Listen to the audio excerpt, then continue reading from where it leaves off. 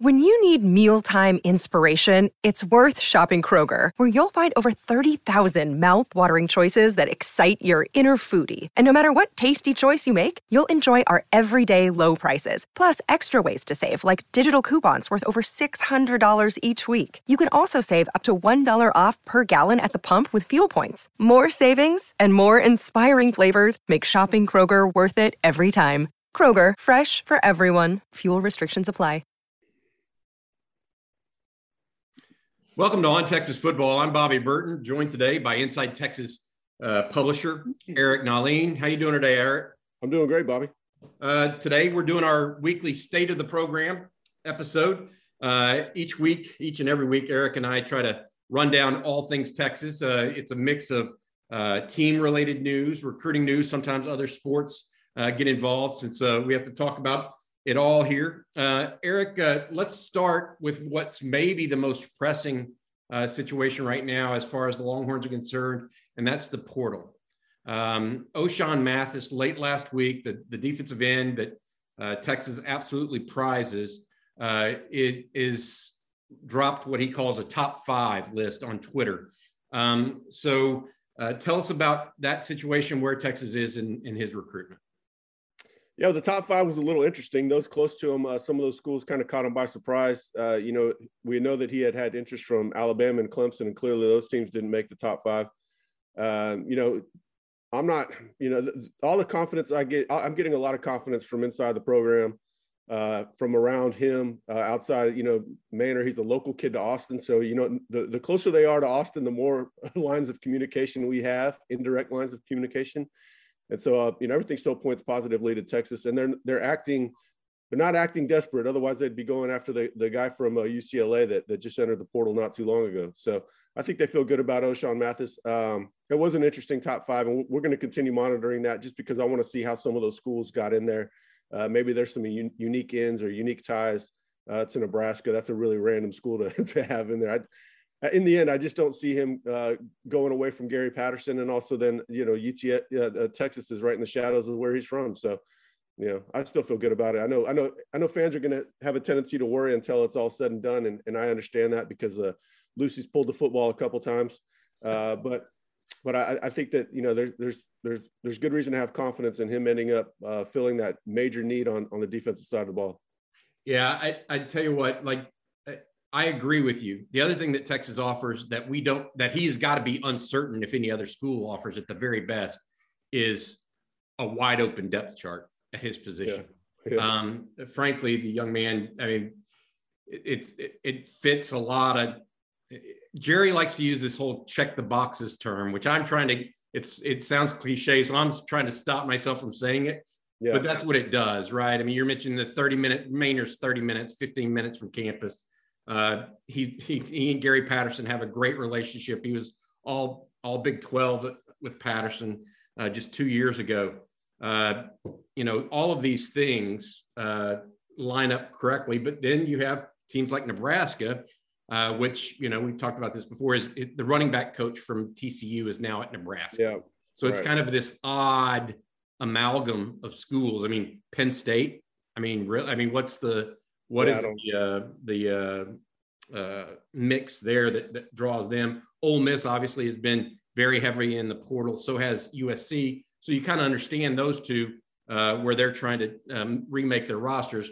But at Texas, Mathis, it's like a jigsaw puzzle, and it fits. Yeah. You know what I mean? He's every bit the need that adding a quarterback was to the roster on defense. That's where we started to see the whole defense break down last year. And that's where it became tougher to play linebacker. That's where it became tougher to play safety, is those breakdowns up front. And so he's a major need. They're treating him as such, and I feel good about where they are today. So, we think that Texas still wants to take another linebacker in this recruiting class, potentially a safety, and I say recruiting class, I should say in this portal class, a linebacker, a safety. Lorenzo McCaskill from Louisiana is the only one that I think has a visit set up at this point to Texas, but Texas did offer DeRicky Wright from Vanderbilt just last week, a linebacker, defensive end type. Tell us what you found out about DeRicky Wright at this point. Well, I mean, the major concern with Wright is that, the second he went in the portal, I said, oh, he's just going to end up at Oklahoma State with Derek Mason and, his former head coach that recruited him to Vandy.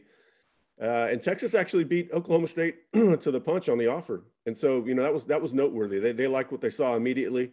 Part of me wonders if they had a feeling that guy might be entering the portal just with how fast that they moved on that offer, because they don't typically move that quickly. So I'm thinking there was some familiarity. I do know he was a one-time Alabama commit, and so there was probably some familiarity there. He's more of that buck outside linebacker that Ovi Agufo is slated to play this year or to start. And so it's not the same off the ball fit that Lorenzo McCaskill has. But his fit is much more cleaner in the Texas scheme than it will be in the Oklahoma State scheme, even with Derek Mason as his former head coach that recruited him. He was not utilized properly at Vanderbilt.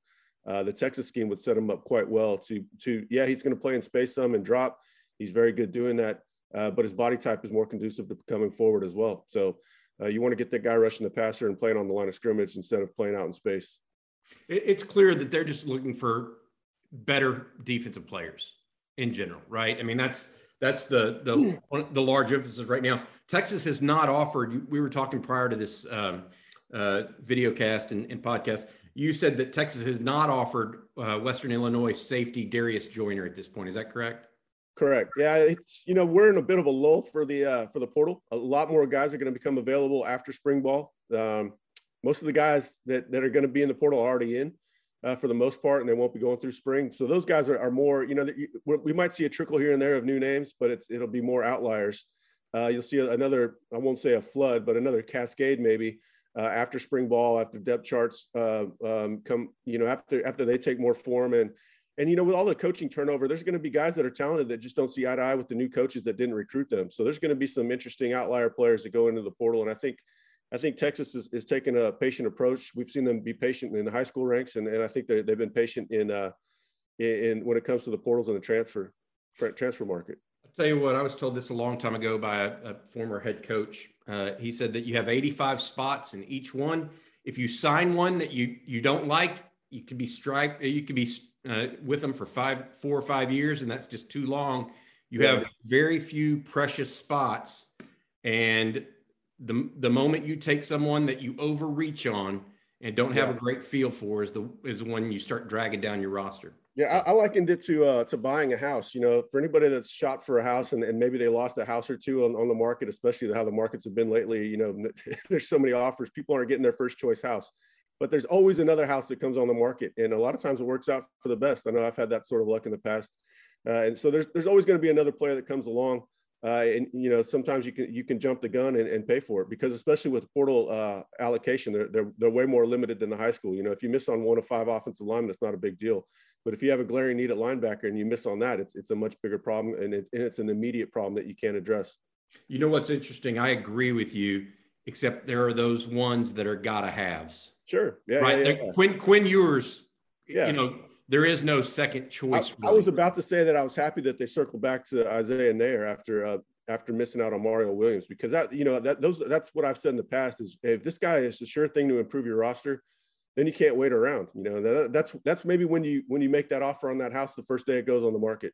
Yeah, and I agree. That's where I agree with you. I mentioned Naor, and you and I have both, I think, heard that they may be looking even now, still looking to add possibly another wide receiver, like a 1-year rental through the portal market as well, right? Yeah, I mean, I've heard it, but I'm starting to fade that as a possibility, just because the wide receivers are moving really well in workouts, and everybody's healthy. They're not. I don't think it's going to happen before the workouts began. Maybe a month ago, I was thinking, yeah, there's a good chance they'll bring in another one, but Jordan Whittington's moving extremely well. They're seeing some bright spots there. They think that Troy O'Meary is going to be able to come back and at least participate. He's already running gassers with the team. He's kind of full go. Maybe he's not totally confident in his knee, but he's coming back. So I think that they're going to use that elsewhere. Now, if somebody really good became available, or somebody that they had a previous relationship with, then maybe so. But I would think that they lock up what they have and just stick with it. Because you can overreach and and disrupt the locker room. You got guys in there that are working hard for a chance. And if you bring in a guy that's just another body that's going to compete with them, you could rub some people the wrong way. So I think it would have to be a really, really good player. I think the wide receivers have a chance to impress this spring, and that will answer a lot of questions going into the season. All right, Eric, I have 3 more topics for us today on the state of the program, and I'm going to give that to the folks real quick just so they have I think I want to touch on basketball for 30 seconds to a minute because of the game yesterday. I also want to talk about something. You mentioned something on Friday, the best young defensive back on the roster. How are some of the young guys looking? I want to go over that you've heard on so far of I think it's half dozen or a dozen, 11 or 12 new faces that are on the roster for this spring. And then furthermore, I want to end it with something that you and I get accused about a lot, and that's making people drink the burnt orange Kool-Aid. All these positive and glowing reports, and then they end up 5-7 or 7-5 or 10-4, or whatever the number is that particular year. I want you and I to talk about that at length. First, real quick on basketball, though. Horns lost to Texas Tech in the Irwin Center yesterday. Despite the loss, they did not play well in spurts again, but they're definitely making the tournament. And furthermore, Chris Beard, when you pay a basketball coach at Texas a lot of money, not only do you want to win, but you want to start filling the arena. He is a guy that is worth the money because he's getting the butts in the seats to make it a atmosphere that is contagious. I mean, win or lose, you can say what you want, but that atmosphere is contagious. Hey, it's Kaylee Cuoco for Priceline. Ready to go to your happy place for a happy price? Well, why didn't you say so? Just download the Priceline app right now and save up to 60% on hotels. So whether it's Cousin Kevin's Kazoo Concert in Kansas City, go Kevin, or Becky's Bachelorette Bash in Bermuda, you never have to miss a trip ever again. So download the Priceline app today. Your savings are waiting. Go to your happy place for a happy price. Go to your happy price, Priceline. Seeking the truth never gets old. Introducing June's Journey, the free-to-play mobile game that will immerse you in a thrilling murder mystery. Join June Parker as she uncovers hidden objects and clues to solve her sister's death in a beautifully illustrated world set in the Roaring '20s. With new chapters added every week, the excitement never ends. Download June's Journey now on your Android or iOS device, or play on PC through Facebook Games. Yeah. I was at a 7-on-7 yesterday, and I timed my slot to go write up a quick article to watch some of that game so it would coincide. And man, what I was, in between keystrokes, I was just seeing them not be able to shoot the damn ball. So that was that was my takeaway from the game. I wasn't paying too close attention to it, but they're missing some gimmies left and right. Very frustrating because that's one of those games you want to get back. But, hopefully they see him in the Big 12 tournament. The Rams lost to the 49ers twice in the regular season this year and then got them when it counted in the playoffs.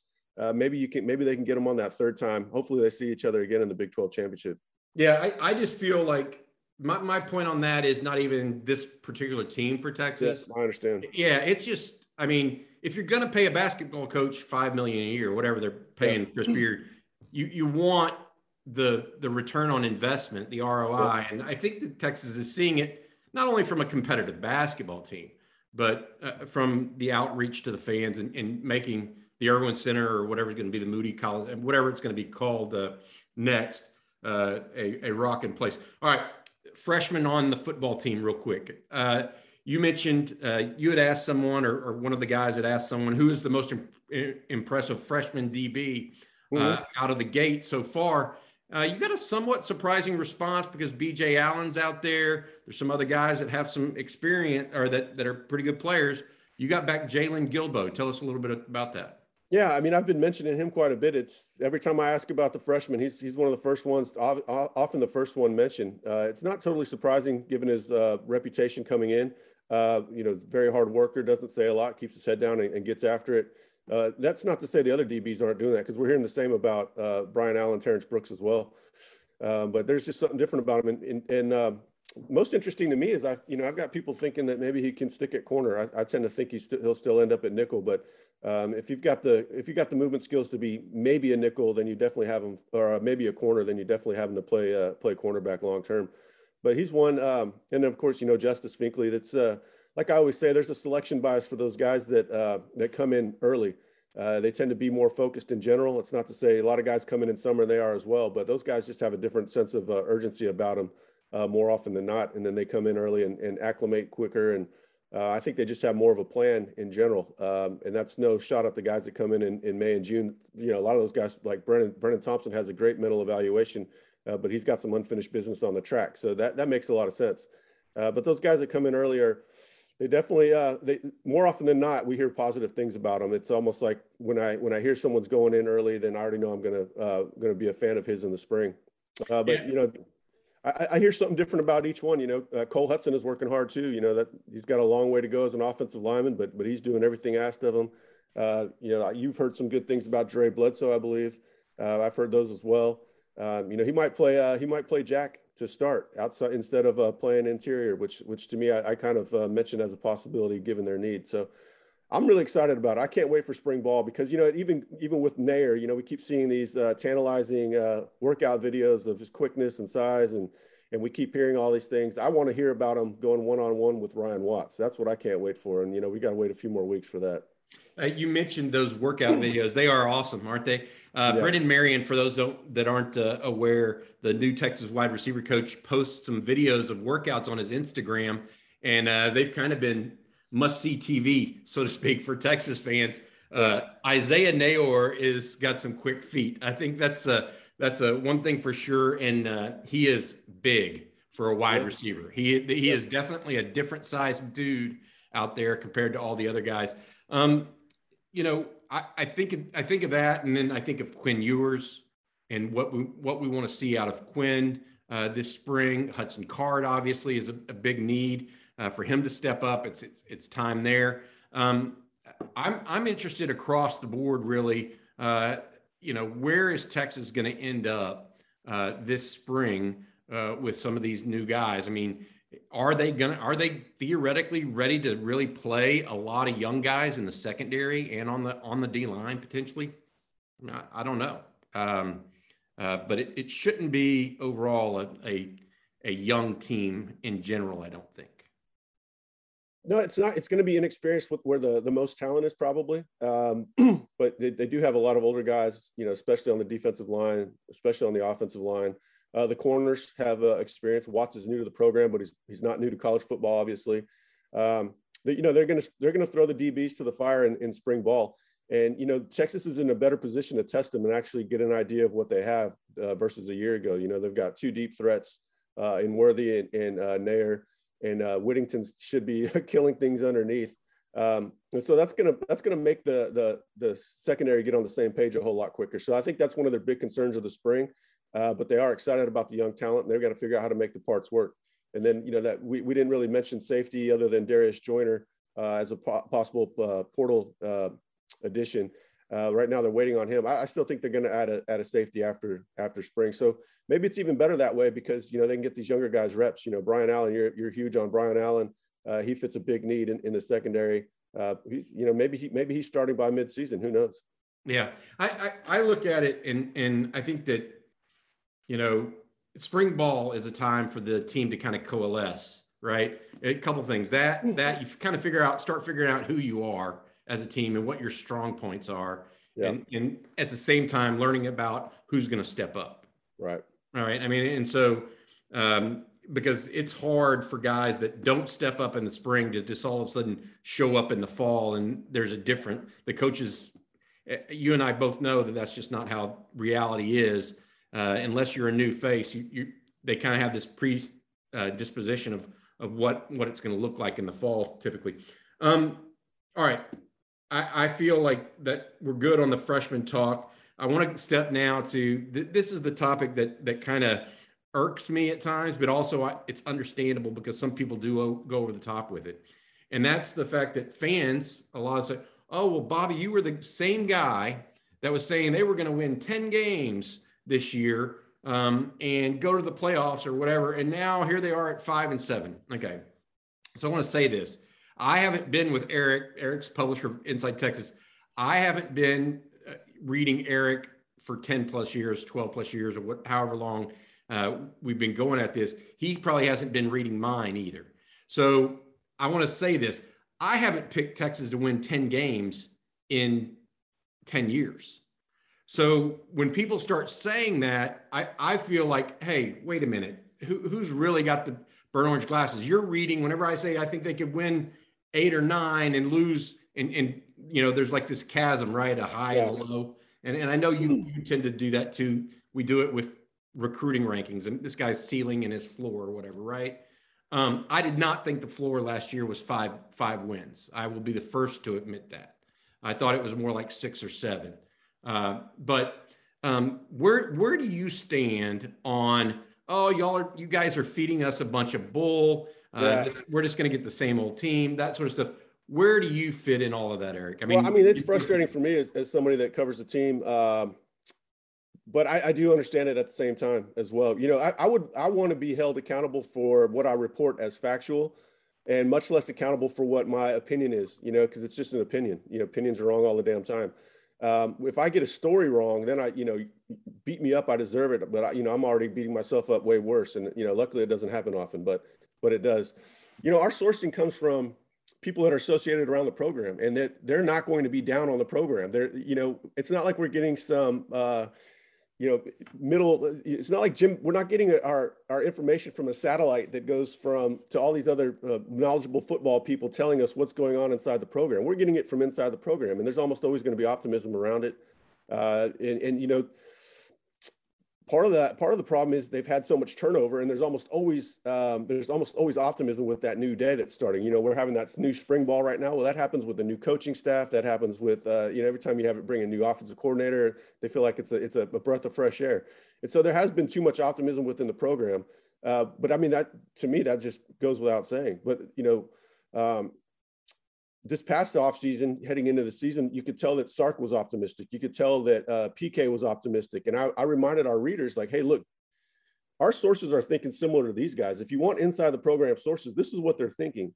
You could tell that Sark is optimistic. You could tell that PK is optimistic. He thought he was going to hold teams beneath 20 points. He said that repeatedly. And so I tried to tell our fans, hey, look, we're not the ones telling you this. They are telling you that. And our sources are people that are around them. So, of course, you're going to be hearing the same thing. Yeah, I think that the number one problem.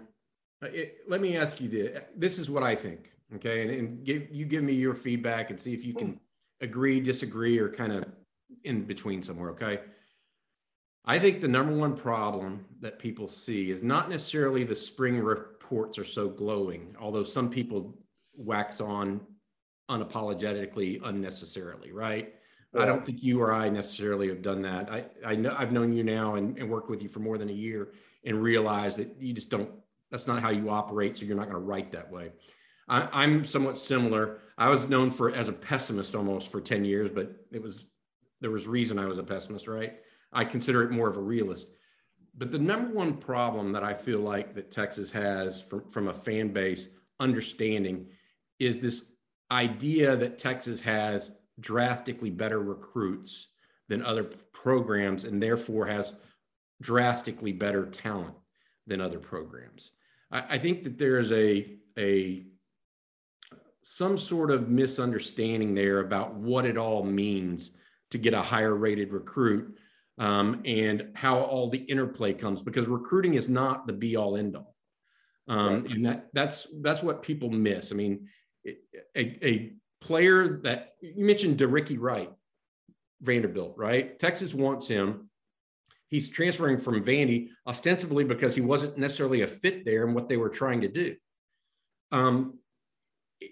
You're not only looking for athleticism and understanding and all the intangibles of a player, you're also looking how he fits particularly what you're trying to do. Last year's a great example. On defense, they didn't have a defensive end that could do what they wanted to do. Yeah. So even they were still paying the price for having the turnover from Todd Orlando. So fit is a big problem.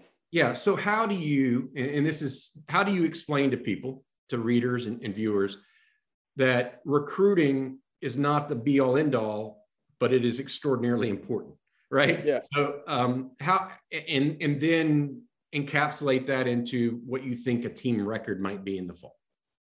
Right. Well, the big problem is that they don't understand that coaching matters. And it's odd because at the same time that they're saying a recruit is terrible, they're saying fire the coach. You know, I heard it a lot about Malik Jefferson not getting developed, or he's not a 5-star talent. Well, they just fired his coach, you know, because the coach wasn't developing the talent.